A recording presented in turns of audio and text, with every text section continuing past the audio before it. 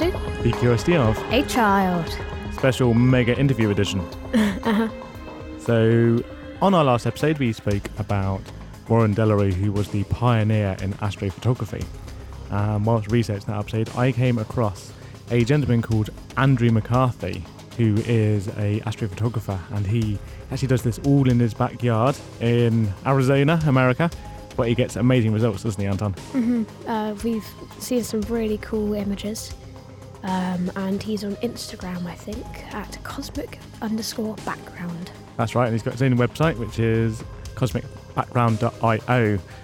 So I emailed him and asked if I could have a talk about his brilliant photos, and he said yes, and we've got a really good interview coming up with him. We are joined by Andrew McCarthy, and you are an astrophotographer, I believe, so would you like to introduce yourself, please? Sure. I'm Andrew McCarthy. As Rick said, I am a astrophotographer. So I spend my nights with a telescope in my backyard trying to capture photographs of celestial bodies. Brilliant. Oh, hello. I can see a dog behind you as well. Yeah, that's Bailey. That's Hi, Bailey. Bailey. Usually doing these sort of things, I close the door, but the door had to be painted, so it's off right now. Okay, no worries. So she is going to steal some attention. I know, the real star of the show's here now.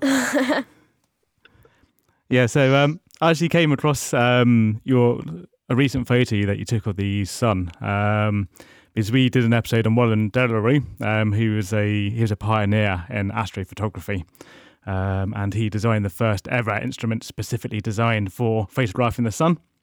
Then when I was researching that, I think I was opening up a new tab, and it suggests websites to look at, and there's an article about your photo of the sun came up. I think Fire and Fury, you call it. And I was like, wow, that's amazing. I've got to have a look at this. It's kind of perfect for what we've been covering recently. So can you tell us a little bit about that photo? Kind of, how do you do it? I mean, how long does it take? What's the process? Oh, sure. That one took a while just because my atmosphere wasn't really cooperating very well. I need to shoot under pretty good conditions in order to get the data I need to get these kinds of images.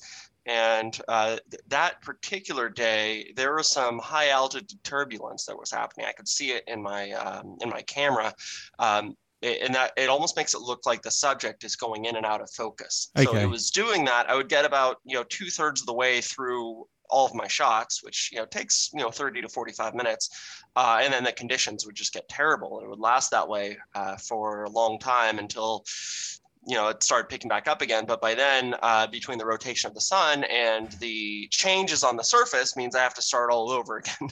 Okay. Yeah. So I did that for that particular image. I had to do that 3 different times. So I captured far more data than I usually do, and it took far longer than I usually do, but I persevered, as you can see. So that particular image, I think I was shooting for maybe 3 or 4 hours, and processing probably took another 12 hours on top of Wow. that. Okay. A lot of the processing is automated, as is a lot of the image acquisition is automated as well. But it's it's all assembled there in the software, and then creates the image that you see. So if you like more details into how that's done, I'm happy to go into that too. I don't know how verbose you want me to be here. Yeah, why not? I mean, we're happy to go into more details for sure, and understand the process and what equipment you're using. Yeah, sure. So the telescope I use is modified, and that's really important distinction here to make. Is you never ever want to point a telescope at the sun unless you really know what you're doing, because it's just like holding a magnifying glass up, and you can fry ants with it if you're a psycho. But with a telescope, it's essentially the same exact thing. Just with more elements, some more lenses inside that tube, but it's still focusing the sun's heat in a very small area. Because of that, if I were to just put a camera, at the focal point, it would just fry the camera. The camera would catch on fire, literally. Wow. If my eye was there, it would cook my eye. That's why it's so important to say, don't point a telescope at the sun, because you will go blind. So my telescope's been modified, and it was modified by attaching an energy rejection filter. It filters out unnecessary ultraviolet and infrared light that I can't see, and it's not part of the image I take anyway. So I don't want its energy getting into that telescope because it will just create more heat. Is that like a glass lens or something then, which just focuses or diffuses that part of the spectrum? It's like a little filter. I've got filters in here I can show you, for example. It looks just like this. Okay. Just like a little filter like this that threads onto the end of the next stage, which is a hydrogen alpha filter. Okay. The filters I have to use have to be very precisely tuned. There's hydrogen alpha filters that are commonly used for astronomy that are for shooting nebulas. Mm-hmm. Nebulae emit a lot of light in the hydrogen alpha spectrum. It's just, it's why most nebulae are red, in fact. The sun also, of course, emits hydrogen alpha light, but it's really abundant in the solar chromosphere. So the solar chromosphere can be seen with the details of the atmosphere if you use hydrogen alpha filters, but it has to let in a very, very narrow band pass of light. So the interesting thing about elements, like in this case hydrogen, is it burns in a very narrow emission line. Mm-hmm. So as opposed to you turn on a light bulb emits in all emission lines, so it appears white for that reason. Yeah.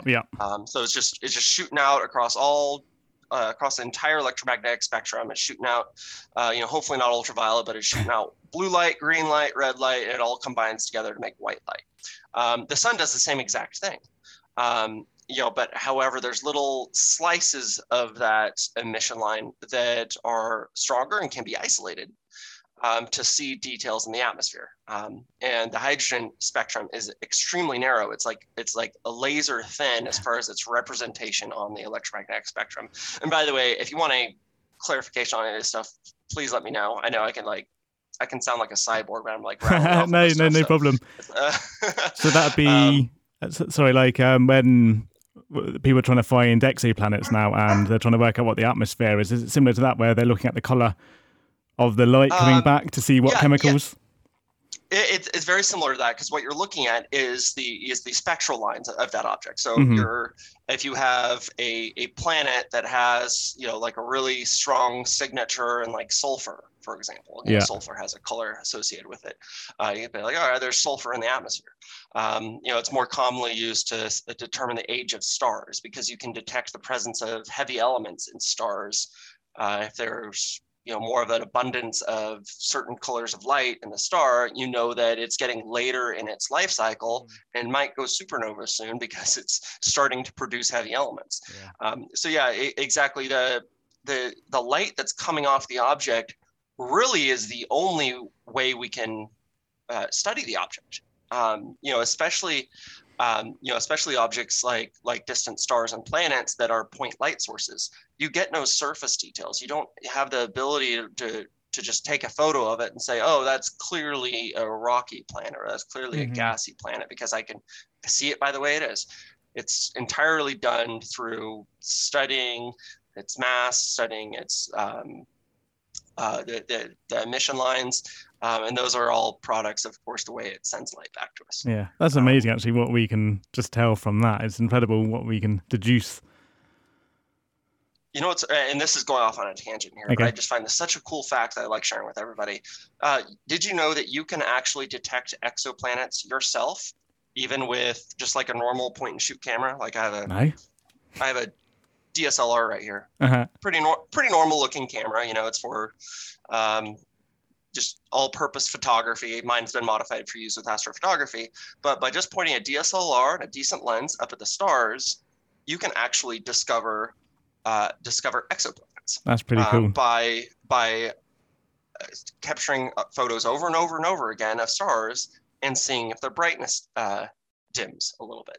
If it dims a little bit, even if it's by 0.1% over a period of time, we know that a gas giant perhaps was transiting that planet. And as a result, we've now detected an exoplanet. So amateurs are able to do it, even with just like simple equipment. It doesn't take NASA and $1 billion budget of equipment to do it. So you're absolutely right. It's an incredible age for astronomy. And that's one of the reasons right there. It's really cool for backyard astronomers. Yeah. I just take pretty pictures. I'm not doing real science here, right? But there's people doing real science in their backyards just as a hobby. They're discovering things. They're discovering exoplanets. They're discovering faint galaxies. They're discovering nebulae that are in our solar system that professionals haven't discovered. So it's really cool that that we're living this age now. Yeah, yeah. Actually, speaking of the nebulae, there was, I think it was on your Twitter, I saw it, where you had a video, I think, showing how you were lifting the colours out. So I guess when you're taking the picture, there's so little light coming in that you've got to, in Photoshop, whatever you use, you're kind of bringing that out. Is that correct? Well, there's a lot of misconceptions that come around color and space. Uh-huh. One of them, I get this criticism a lot. They ask, well, where's the color come from? I was told space is black and white. Space is in no way black and white. As I mentioned, nebulae, they're mostly hydrogen, so they burn very red. Obviously, red is a color. Yeah. There's reflection nebula that are blue, and they're blue because they are scattering light the same way our atmosphere does. Mm-hmm. So they're, as they scatter, shorter wavelengths scatter the most, so it turns this cloud of gas into blue light. There's also dark nebula that are clearly brown. They clearly look like dust. When you go in there and shoot them for long enough, you can bring out the color in them. They're like this orangish brownish color. So that being said, space is very colorful. So where did this misconception come from? The misconception in one way is our unit of measuring these objects is our eyes. And our eyes are very limited.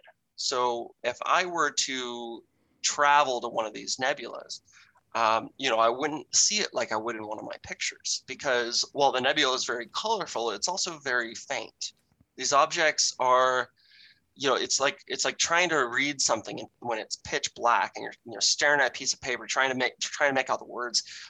It's using a different part of your retinas. We have the rods and the cones in your retina. One of them is for picking up discerning detail and color, and the other one is for detecting things in low light, and has it can't produce sharp images and can't produce color.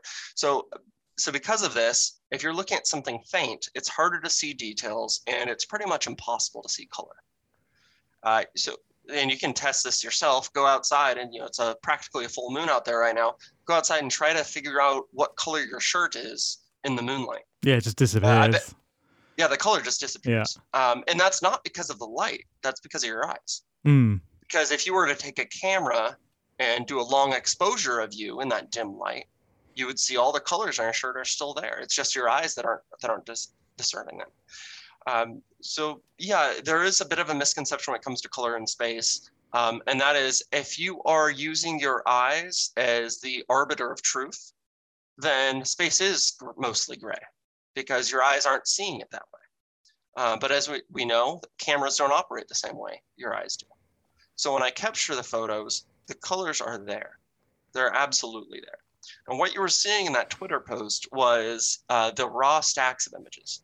The raw stacks of images actually usually just look like a couple stars and mostly black space. Yeah. I captured my data properly. When I'm and there's a few ways to approach astrophotography. There is a somewhat of a lazier approach, I will say, where you simply take your camera, you point it at the object you want to see, and you take as long of an exposure as your camera will allow. If it's on a tracking mount, you're able to expose for longer. And if you do it right, you see the colors and you see the nebula right there in the preview window of your camera. So if I took the picture, I'd be able to see it right in the back the moment I took it, just like any other picture. Mm-hmm. However, if I'm trying to capture a very faint target, and I'm trying to spend as much time as possible to make the picture as good as possible, I actually don't want to do that. I would consider an image like that overexposed. What I would do instead is I expose to make sure that none of my stars are too large, because then they get very bloated and they kind of overwhelm the scene. Mm-hmm. And I take many photos just like that. So at the end, I may have 20 hours worth of exposures, but the image still looks completely black. However, the fidelity of the image is so good. It's the 32-bit image that by applying histogram adjustments and brightening it, the object just comes into view. Yeah. And the colors come with it because the colors are already there. Sometimes I do shoot with a monochrome camera, which is where some of these other I would say like misinterpretations of color and space come from. By using a monochrome camera, I actually have larger pixels that are capable of collecting more light. Mm-hmm. So to get the color, I actually have to cycle through filters. I cycle through red, green, and blue filters, combine those images, yes, yep. And that gives me color. It's all true color. I didn't add it. I didn't go in and arbitrarily like just add colors to it. It's all still there. But then sometimes I can boost saturation. I'm just in the pretty picture business. So I boost colors and stuff. I do all that kind of stuff too. But the color is there to start with. Yeah. It's all based off the reality of whatever you're photographing. And okay, maybe you're enhancing it a bit for, like you're saying, to make a more beautiful image. People do that with landscape shots. Exactly. That's not unique to space in any way. But there's actually another side to this, and that's when it comes to false color images. And actually, my image of the sun is a good example. That's a false color image. Okay. As I mentioned earlier, I was shooting in a very narrow emission line. Just the hydrogen alpha light was entering my scope. That light is a very distinct pinkish red. It just looks, it's very flat. There's no color variation to it whatsoever, which makes for a very boring image. Because there's no color depth to it, there's actually no point in shooting it in color because I can just as easily capture it in monochrome and then assign that color value to it in processing. And that would actually, I would consider be a true color image because it's portraying exactly what the light that was entering the camera. However, that light is so filtered that that's still not an accurate representation of what the sun looks like. The sun is actually just white. Yeah. It's white. It emits an all spectrum. So if I filter it, it's by definition false color because I filter out all those other colors. Mm-hmm. Then I can really just do whatever I want with the image if I want to make it whatever color I want. So I usually do blue background with like orange on the surface because I think that's what people expect to see the sun to look like. They expect to see it looking hot and red. So those colors with my sun images are somewhat arbitrarily added. Yeah. As opposed to deep space where that's actually, there's real colors there. There's also false color that's done in deep space, which is, there's something called Hubble palette that's applied to nebulas, which allows you to resolve more details just by remapping some of the colors. Yes, I actually, I got a copy of your recent picture of the sun, because I liked it so much, so I'm going to be getting that printed out and put on the wall. Is it, like you're saying, you're going there for something that's kind of a mix between a beautiful image and also trying to pull in as much accuracy as you can, it seems, in your photography? Absolutely. So I'm not as hung up on accuracy, I would say, because when it comes, like I said, I'm not a scientist. I'm more of a hobbyist enthusiast. You could say my stuff falls in category more of art than science. Yeah. But everything that I'm portraying is accurate in the sense that, those swirls of plasma, the prominences, that texture, that's all really there. It's all really there, and I try to capture it as accurately as I can. And then I try to turn that data into an aesthetic image. And that's where some of the processing comes into play, like my decision to make the background blue and the sun orange. That's a decision I make. It's not something that was captured. Okay, yeah. Some of my images are actually processed differently. I'm not sure if you venture into my post history, but you'll see like I've done magenta sun. I've done a red sun with a black background. I've done all kinds of different processing approaches, but so there's it's like I said, it's a little bit arbitrary, but I think it makes for some cool images. And my goal here really is just to get people excited about space. I think if we just bring more attention to how beautiful our universe is, the world will be a better place. So. Oh yeah, definitely. It's kind of an entry for people into starting to enjoy and understand and maybe look at space more. So it seems that you say you're an amateur, but it seems you've got a good knowledge and understanding of space as well. So is that something you've always had, or Is it when you started doing more photos that you got the scientific knowledge? Well, I would say I thought I knew a lot about space until about 5 years ago. So, like a lot of kids, I had a huge curiosity of space. I grew up watching Star Trek, loved Star Trek, and there's it's the science of space is very unyielding. There is laws of physics that have to be followed. And when you take in media about space, it doesn't always respect those laws. Things like gravity. Gravity works a very specific way. Orbits work a very specific way. So I think I had a very inaccurate view of how space worked until maybe about 5 years ago. I didn't really even fully understand like what an orbit was or why astronauts are weightless, for example. A lot of people don't realize it, but the astronauts are weightless because they're in free fall. It's not because there's gravity in space. Where the space station is about 90% Earth's gravity. It's still pulling on them. Yeah. They're simply floating because they're happen to be moving sideways fast enough. They don't hit the Earth when they land. Yeah, it's like if you made a massive tower as tall as the ISS, and then you were to stand in that tower, you wouldn't be floating. You'd feel the gravity. Exactly. You're falling and missing. Stand there, and then the ISS would fly by you at 17,000 miles an hour and probably scare you. Well, that'd be a pretty good sight. I don't think you'd see it. I think you'd see a little bright in the distance, and then it'd be gone the other direction. Yeah. Yep. Cool. Actually, just thinking of your photos, because I think you've done some of lunar eclipses, haven't you? Before. Oh yeah, I love shooting the lunar eclipse. Yeah.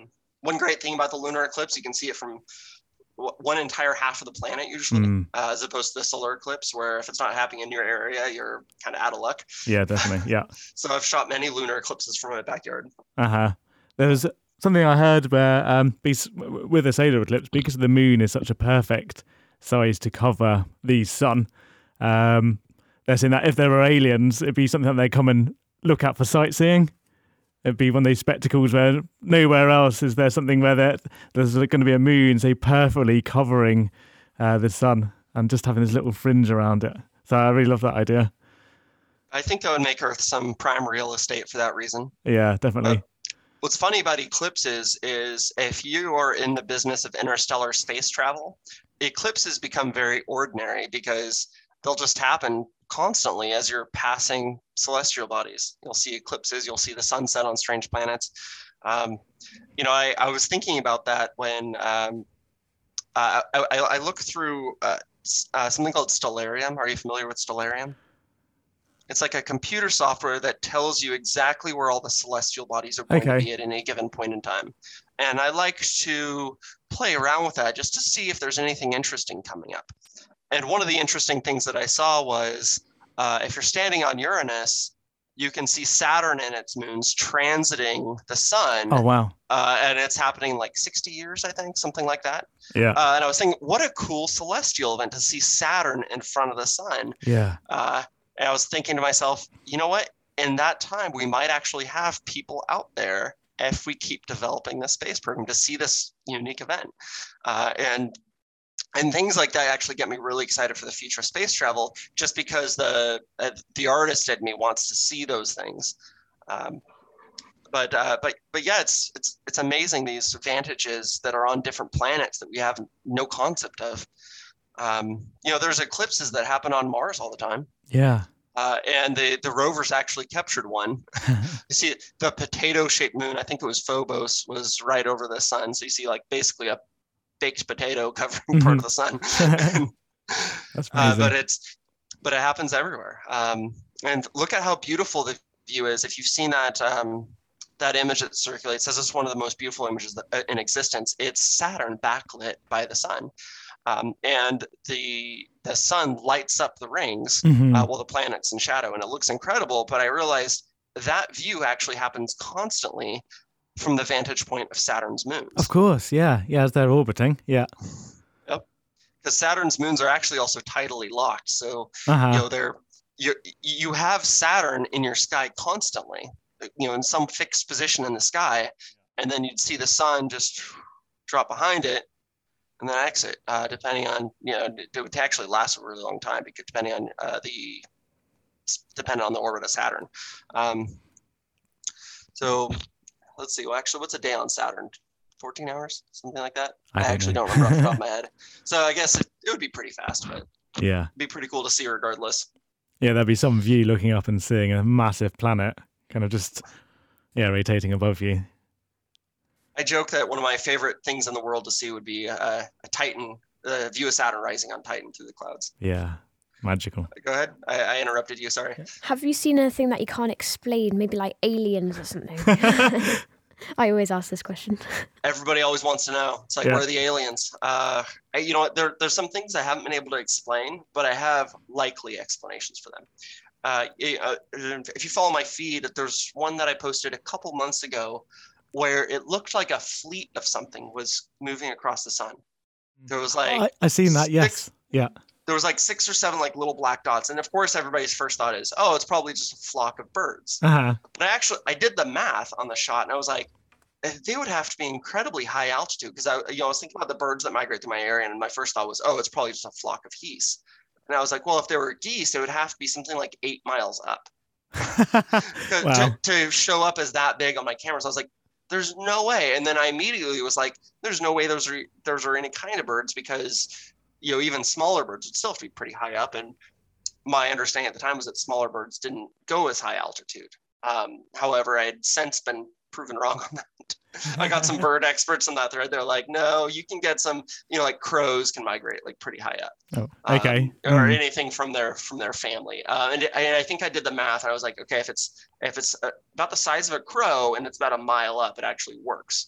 So that's probably what it was.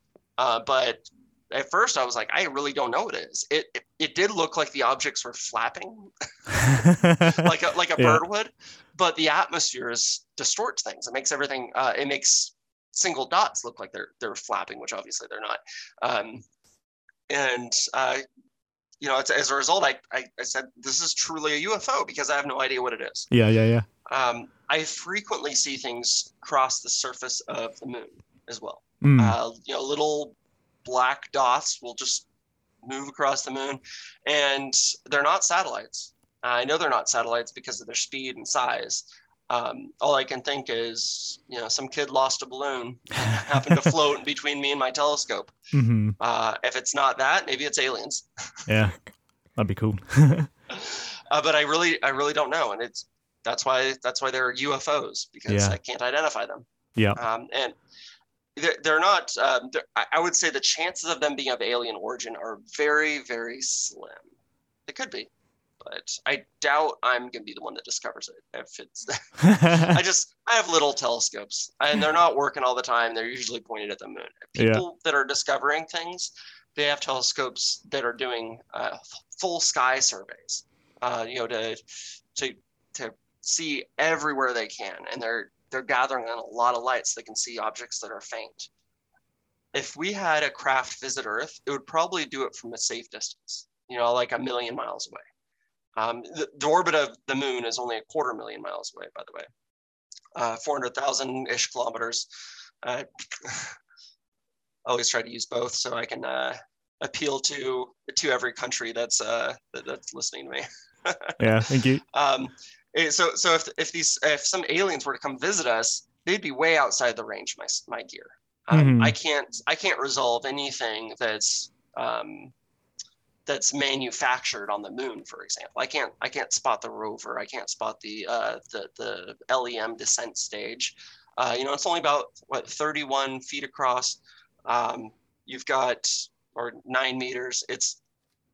It's so small that it would take a telescope the size of a football field to see our spacecraft on the moon. So if an alien spacecraft were to visit us, I imagine them understanding, the technology to travel here. They would also understand what it would take to remain from being seen, and they wouldn't want to be seen. Yeah, and if they're out in space, there's not going to be much light on them either. Unless they would be in direct sunlight. They would be in direct sunlight. Everything's in direct sunlight in space, unless you're shadowed by something. So that's one of the ways I'm able to actually rule out objects that I see that are either illuminated or in shadow is I can determine their altitude based on where Earth's shadow is. Oh, okay. Something that's very far away is almost always going to be illuminated unless it happens to be dead on in the path of Earth's shadow, like, for example, the moon during a lunar eclipse. Yeah, I think the James Webb Telescope is going to sit in the shadow of the Earth as well to keep it cool. Yeah, the James Webb's amazing. Excited for that. But, James Webb would actually be a good candidate to detect an alien ship. And the reason for that is not only just because it's massive, so it can get incredible angular resolution, but it's also very sensitive to infrared light. And my thoughts are on an alien ship is they would try to disguise it from us as much as they can. But no matter how much you disguise something, you're going to have some kind of faint infrared emission that will come out. Yeah. Faint infrared emission is James Webb's specialty. So it'll be able to see aliens, maybe. When we turn it on, we realize we're being watched. Yeah, I dream about that kind of discovery. But I'm skeptical that we'll see something like that, but it could happen. Yeah, that could happen. The Fermi paradox is very overarching. Mm-hmm. If something existed, I think we would have detected it if it's within, like, our galaxy, for example. I mean, we should even be able to detect it in other galaxies. Maybe. Yeah. Unless they're so far advanced, their technology is just something that we don't do. It's like the idea somebody could have invented radio in the 1700s and be communicating, and nobody else would know about it because they don't even comprehend or are able to pick up that technology. So who knows? I think about the limitations of radio waves. Radio waves travel at the speed of light, which is really handy if you're on Earth and trying to talk to somebody. But if you're aliens that are trying to communicate across an entire galaxy, radio waves would be a horrible choice. So, I'm thinking about things that, break the laws of physics. That would be preferred choice of communication. So we wouldn't be able to detect something like that. If the communication follows our known forms, what our understanding of physics is, it'd be absolutely terrible to use for any kind of like intergalactic colonizers. But there may not be a solution though. So if that's true, you send somebody off into another galaxy to colonize it, you're never seeing them again. Yeah. In fact, by the time they get there, they're not even going to be the same species as you, because it'll take millions of years to get there if they're traveling at the speed of light. And by then, you got to think about what were humans millions of years ago. We were shrews or something. Yeah. We looked completely different millions of years ago. So who knows what we'll look like in a couple million years from now. Particularly, just life aboard a spaceship for that long as well. I mean, that's going to change you quite a lot. Maybe we're humans coming back in time from the future, and that's what aliens are. Maybe, we can only obviously theorize about where life came from on Earth and what humans actually are. There's obviously a ton of data that supports our current understanding of things. But, as far as what seeded life, we actually could have started on Mars, and impact on Mars launched microbial life on Mars to Earth, and then seeded life here. We could have alien origin. It's entirely plausible. And, that's why I really love what we're doing. We're sending rovers to, ancient riverbeds on Mars to dig through the soil and see if there's any evidence of anything. Because if we do find any kind of microbial life on Mars, that instantly changes our view of the universe. It means that life is now potentially abundant. Yeah, that'd be because so cool. Either Martian life seeded us, or we seeded Martian life. Both of those things are possible. Or life simply happens everywhere there's an opportunity for it. And that would be just incredible. Yeah. Well, if you look at the Earth and like hydrothermal vents and different extinction events through history, and how every time it seems to have life has managed and sort of flourished again. So I think something I heard the other day, where even in the clean rooms that a satellite has to go through, the rovers, where there's meant to be no foreign life in there, there's a new type of bacteria that's been found that just lives in clean rooms, and the things are being sent up into space. So it's incredible. it will try and live everywhere it can. It's highly adaptable too. It will actually evolve to its environment. So if you have, a system for disinfecting a clean room and making sure there's no bacteria in there, there's going to be little guys that survive. Yeah. And those guys are going to now pass on their genetics to their offspring. That are also going to be resistant to your disinfectants. That's why chasing antibiotics with infections and stuff can be hard, because you end up with just the surviving bacteria that's hardened to your method of sterilization. Yes, yeah. And that'll apply to space too. Maybe we end up with a series of organisms that just thrives on just eating the sunlight and just enjoys the vacuum of space. I don't know. Yeah. I'm not a biologist, but it seems plausible to me. And, for that reason, I wouldn't be surprised if there is life in extreme areas, like on the sun, for example. It could happen, because if there's an abundance of energy, in theory, life is possible. It just wouldn't necessarily reflect what you think life should look like. But the energy, if there's any kind of energy output, there's something there to create life in it, right? Yeah. Let's take advantage of it, definitely. We've gone off on some fun tangents. That's great. I love these tangents. Yeah, it's good. If you could take a photograph of anything, what do you think it would be? Oh gosh, I said earlier, Saturn through the clouds of Titan. Like I can picture myself, if interplanetary colonization was a thing, setting up on a cliffside in Titan and watching Saturn on the horizon, the clouds drifting through it, and maybe capturing an eclipse as the sun went behind Saturn. Yeah, I think that would be my shot right there. Yeah, that's pretty cool. I wouldn't mind visiting a black hole and getting a picture of that too. Our own black hole picture that we got. I mean, it's very amazing, but it's like, I want to see some details. Yeah, it's the same. It's just a few orange and yellow pixels. It's like amazing, but I need more. That picture was more about validation than anything else. Just validating that we understood how they form, how they look. And but to actually visit it and see that accretion disk and be able to really see the way that gravity is warping light, that would be incredible to see. Just understanding you're in front of something that's just so incredibly powerful. And it's incredibly simple too. It's, one of the most powerful things we can observe. And all it is just a bunch of matter in one spot. Yeah. I think it's just so difficult to comprehend that and get an understanding of time and space being stretched and just warped out of shape. It's just like mind-blowing.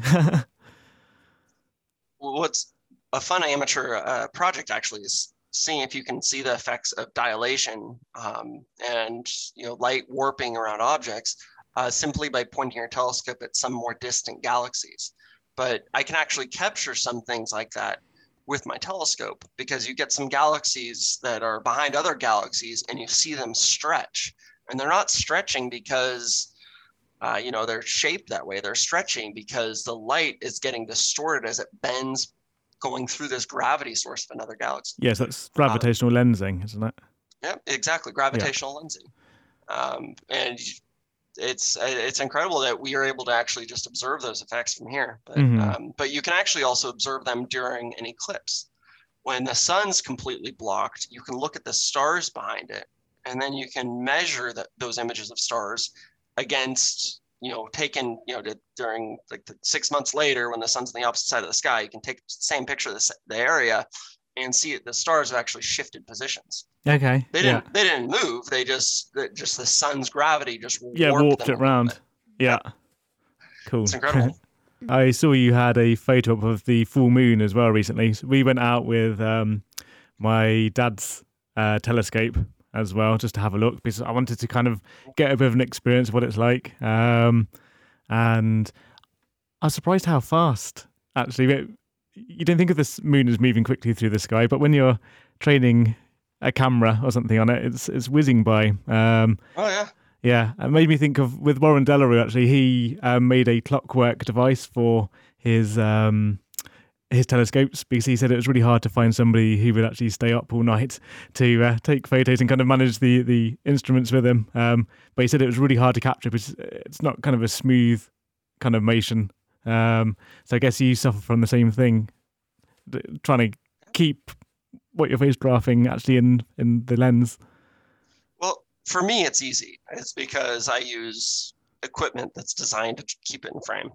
A tracking mount is the most important piece of equipment for an astronomer or astrophotographer because it compensates for Earth's rotation.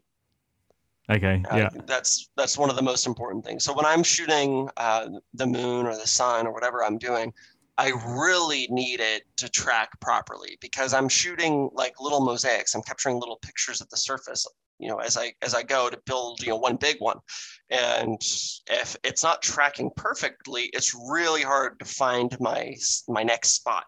Because I'll take a picture and then say, oh, was that crater in the frame? Was it not in the frame? I got to move a little bit. It's even harder on the sun because all the features look the same on the sun, with the exception of when there's active regions on it. But the spicula, I can't tell one chunk of spicula from a different chunk of spicula. Yeah. I actually just shared a new sun image today. You should check it out. The sun actually looks like it's making a face. Yeah, we saw that. We had a look just before we started this. Yeah. Yeah, it's like a little grimace or something. But I joked that it was because we touched its corona for the first time, so it's embarrassed. But that's actually the biggest active region I've ever photographed on the sun. It's huge. It spans about one third the length or the face of the sun, and the diameter of the sun is 800,000 miles. So it's massive. It's just massive. It's just absolutely massive. This is what 250,000 miles wide, something like that. Just this absolutely massive active region on the sun, just created by the magnetic field going crazy and pulling up solar material and flinging it into the atmosphere. Absolutely, in mind-boggling physics are happening. Yeah. Do you have to be worried about a massive coronal ejection soon coming our way and frying everything? I try not to think about that. So here's the thing, like it's inevitable. It will happen. Yeah. No matter, I mean, if it happened in human timescales before, in the Carrington event in the late 19th century, fried telephone lines. And, we're lucky that happened when our infrastructure wasn't so abundant as it is today, where the electricity is covering every aspect of our lives. Everything's got a circuit here. Yeah. If we got blasted with enough energy, it will set us back to the Stone Age. And I think right now we're so dependent on it, it would impact us much harder than it did back in the Carrington event. I don't know how I would function without electricity. I mean, I'd probably just go, okay, I guess I'm going to starve then. I don't know how to. So, and I honestly think it is inevitable. It will happen. So, my advice to anybody is to say, make sure you have a couple months worth of food stocked at any given time. Yeah. I'm not a doomsday prepper. I don't think zombies are going to invade us, but I do think some kind of celestial event disrupting our electrical grid, it's very plausible. It could happen. It could definitely happen within our lifetimes because it happened not that long ago already. Yeah, it's 1859, the Carrington event. That's when Warren Delarue, it was 1860 where he was asked to start every day photographing the sun if he could to track this activity. So it's just a couple of generations away, really. It's yeah. I mean, that's nothing on a human time scale. Yeah. 150 years is nothing. Mm-hmm. So there was it could definitely happen in our lifetimes. Was it that's kind of a common thought now there? Nobody alive today could make a pencil. Just the process to make a pencil yourself is just so complex, having to grow trees and then cut them down and then make the wood and then the graphite lead in there, and just the entire process is too complex. Something as what we think as basic or simple as a pencil is beyond our capabilities if we were to lose the infrastructure that we have. So how do we come back from that? I would use coal. Yeah, a little bit of charcoal. A little bit of charcoal work. Yeah, I'm sure there'll be plenty around after the fires. Yeah. There's much more modern examples of lost technologies as well, but really the moment there stops being a commercial demand for an object, it's our ability to manufacture it's lost. What we everything we use involves tooling of machines, and it involves logistics to transport parts for it. And, that happens a lot with, electronics, happens with cars. A very famous example is actually the Saturn V rocket that got us to the moon. It's really a lost technology now because none of the infrastructure that was used to create that rocket exists anymore. So I see this all the time on conspiracy forums, because conspiracy theorists always look for a reason to validate their worldview. They say, well, why do people say that we can't get to the moon right now if we could in the 60s? And it's like, well, we don't have any of the infrastructure. We had it back then. The infrastructure is such an important part of any kind of huge undertaking, and Saturn V was such a massive engineering challenge that it involved millions of moving parts, hundreds of thousands of people to put this thing together. And the moment, a couple decades passed, all that's just gone. We'd have to start from scratch. Yeah. So hopefully we see Artemis launch in 2022. Artemis 1 is supposed to go up, I think, July 2022. I don't remember I know it got pushed from this past December, but I'm really excited to see, hopefully the Artemis mission continue, which will put boots on the moon again for the first time in over 50 years. Yeah, that'd be amazing, actually, and start really getting things going. And people like Elon Musk kind of pushing the boundaries and wanting to see crazy things up in space.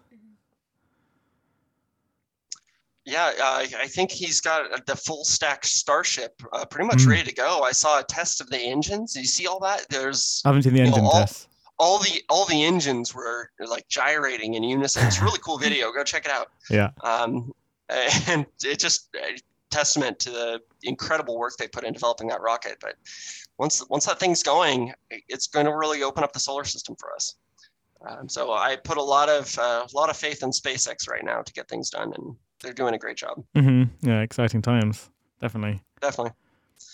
Commercial space travel is here, and it's going to be here to stay. We just had a billionaire go to the ISS.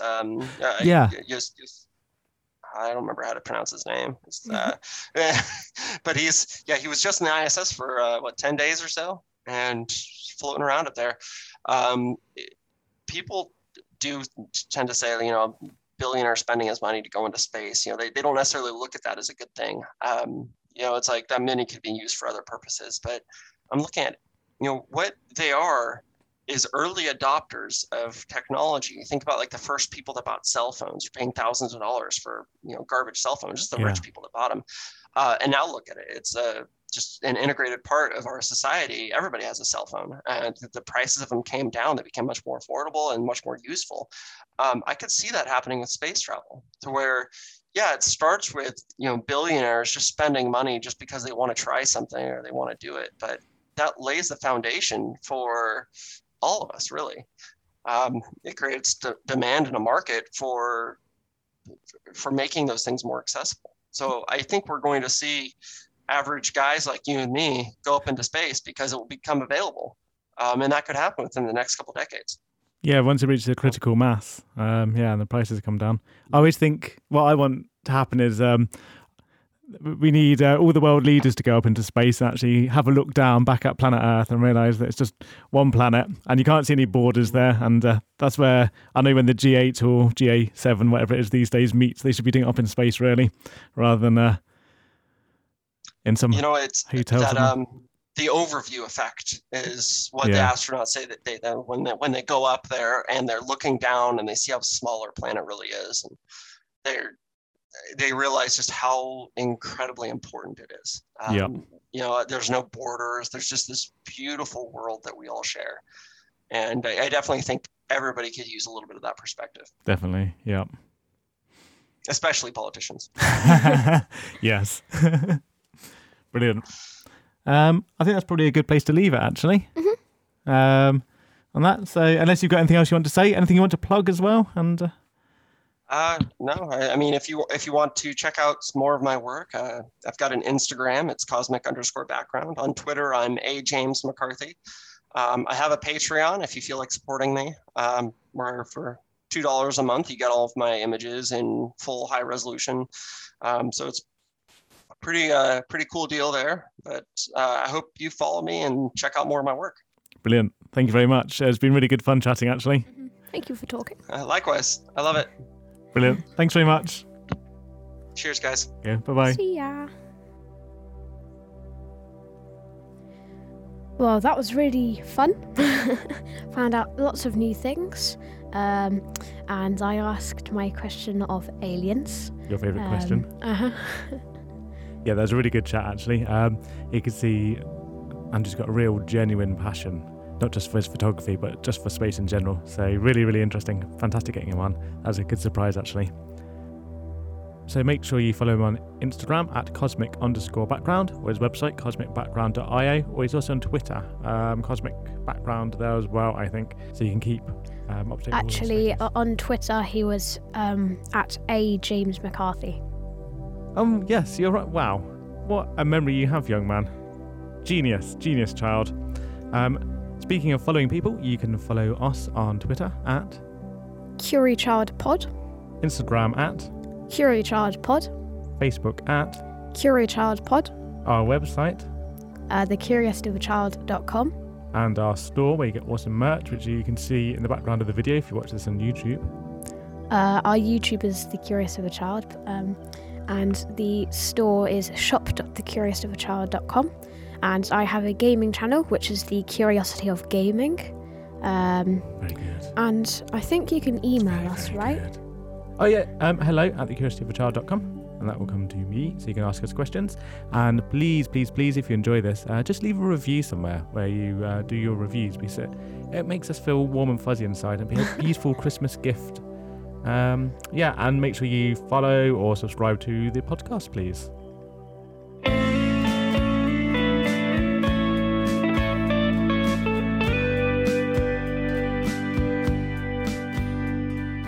Hi, I'm Travis. And I'm Serge, and we are the hosts of Now That's Interesting podcast. Here we talk about the topics that catch our interest and hopefully spark your curiosity to dig deeper into the world around you.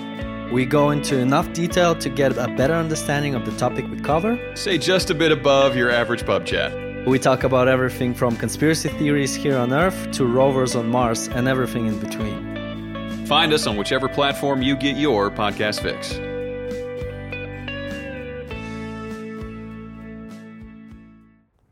See ya! Goodbye from outer space.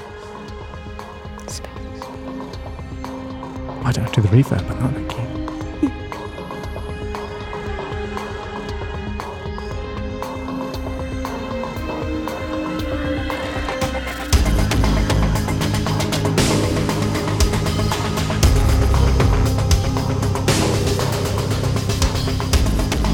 Have you seen anything that you can't explain, maybe like alien